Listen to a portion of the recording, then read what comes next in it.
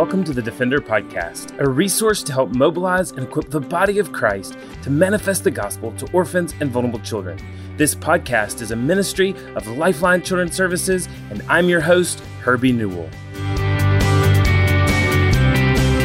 Today is March 4th, 2020, and I'm coming to you from Birmingham, Alabama. Today, we are starting a series of stories as told at a Lifeline event called ARC Stories, which was held January 31st, 2020, in partnership locally in Birmingham, Alabama with ARC Stories. And ARC Stories is a storytelling event where we take real people telling their real stories about how their life has been impacted. And we partnered with ARC Stories to be able to highlight real stories that have been impacted by adoption, foster care, and caring for the vulnerable.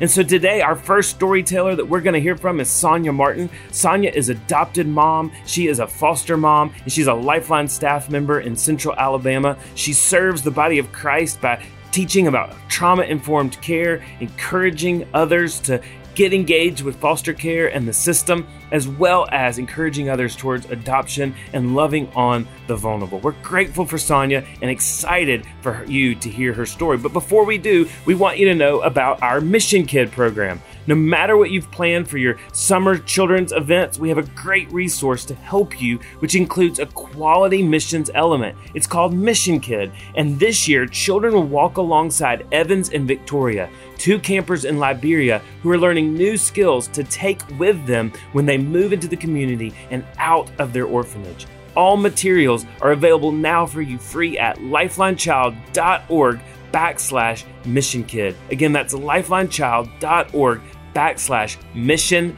Kid. And we're excited for you to get this curriculum and to add it to your summer children's events. And now, without further ado, let's hear from Sonia Martin.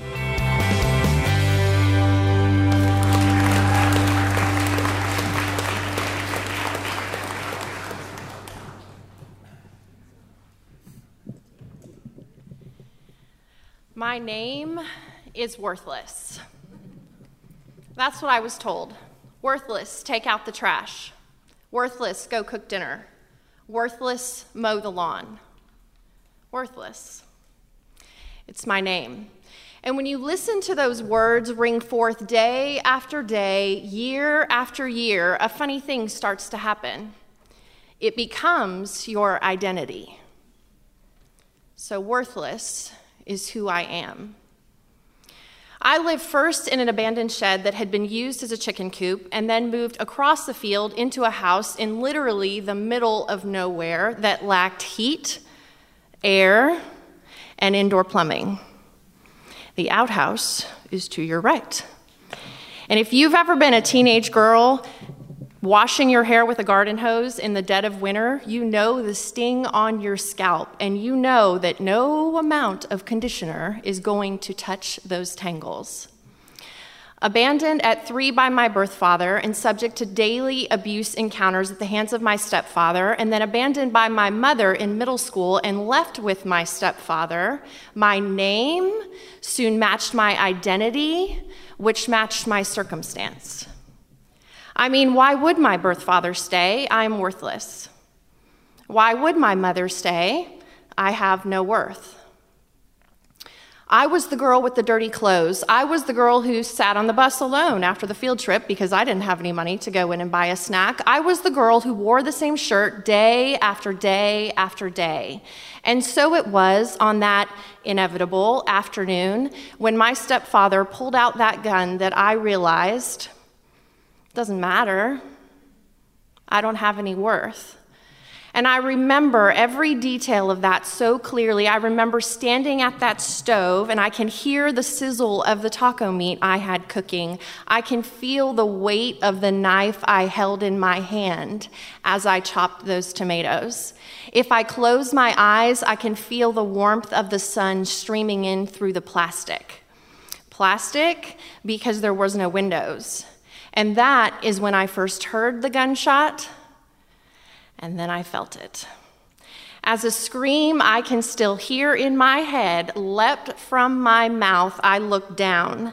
And as I watched the blood drip down from my wrists and felt it seep through my shirt and trickle down my back, I stood frozen In such fear, pain, and abject terror, unable to move, unable to scream anymore, I just stood.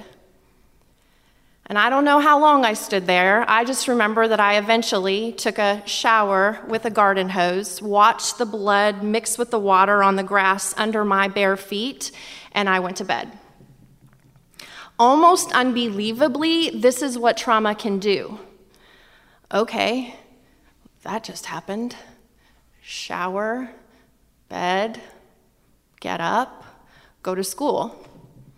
I told a friend that next day at school what had happened under the strictest of pinky swear confidences. And no sooner had I gotten off the bus that day when a state trooper wearing a bulletproof vest rang the doorbell. It turns out that pinky swear confidences are not as legally binding as I thought they were at the time. I immediately ran and hid in the basement. I didn't know what was about to happen, but I knew it wasn't going to be good, and maybe, just maybe, no one would find me in the basement. And I remember watching that trooper drive away that day and thinking that really, no matter what, clearly, no matter what, there really was no help for me. There really is no hope for me. I skipped the 6th grade, graduated at 16, took out approximately $1.2 kabillion in student loan debt, and I went to college. By 17, I was, not at all surprisingly, pregnant. And that baby, that sweet 6-pound, 8-ounce baby boy is exactly what the Lord used to turn my eyes towards him. See, I wanted better for that baby. I wanted warmth and love and security, and I wanted indoor plumbing for that baby. Now, granted, at that time, the only thing I knew about parenting was what not to do, so I did what any normal person in this situation would do. I watched The Cosby Show. Which, admittedly, at this point, is a little bit ironic. And I will say this, though I in no way advocate or promote teen pregnancy, let me just tell you, there are some very real advantages to only being a few years older than your son. My favorite being the day known as the day I took Jason to Foot Locker. He was a junior in high school at this point, 6 feet tall. We'd gone in, he picked out some shoes, tried them on, we're good to go. He walks up and puts them on the counter and steps back. At which point, I step forward, wallet in hand, and, standing there, and the cashier, young guy, looks at him, looks at me, looks back at him, and says, "Boy, you gonna let your girl buy your shoes?" And Jason, mortified, goes, "She's my mom." I died 1,000 deaths, but back in those early days, I was 17. I was vulnerable and alone, and at the time, without hope, and this is exactly what I love about Lifeline. I love that we look these women in the eye and say, you are not worthless. You are far from alone. We will stand with you. We are here for you. All these years later, those physical scars remain, but what I know is this. They are so inconsequential to the scars he bore for me. Broken for our transgressions, bruised for our iniquities, this is the Savior that stepped down toward me. I bear no resemblance at all anymore to that broken little girl, which is such a perfect illustration in the Word when Isaiah says that God will bestow upon them a crown of beauty instead of ashes, the oil of joy instead of mourning, and a garment of praise instead of despair. I am the first believer from a legacy of unbelief. I am still the only believer in my family apart from my children. I'm the first person to graduate from college. I'm the first person to live a life that is wholly oriented towards serving a king who saved a wretch like me.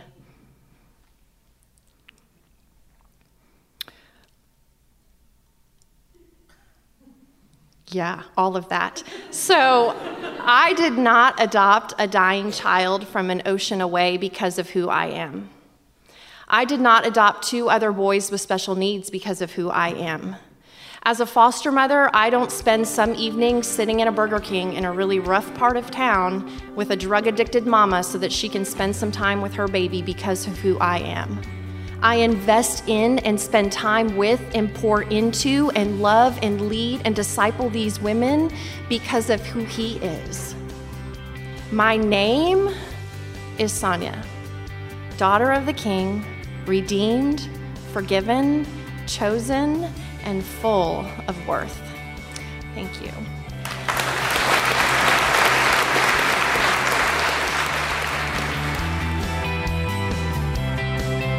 Thanks for listening to the Defender Podcast. If you enjoy making this podcast a part of your weekly routine, we'd love for you to take a moment to subscribe, rate, and review the Defender Podcast to make it easier for more people to find. For more information how you and your church can partner with Lifeline, visit us at lifelinechild.org. If you want to connect with me, please visit herbienewell.com.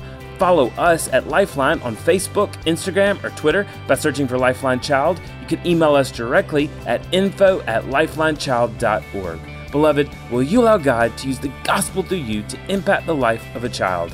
Please contact us because we are here to defend the fatherless. We'll see you again next week for the Defender Podcast.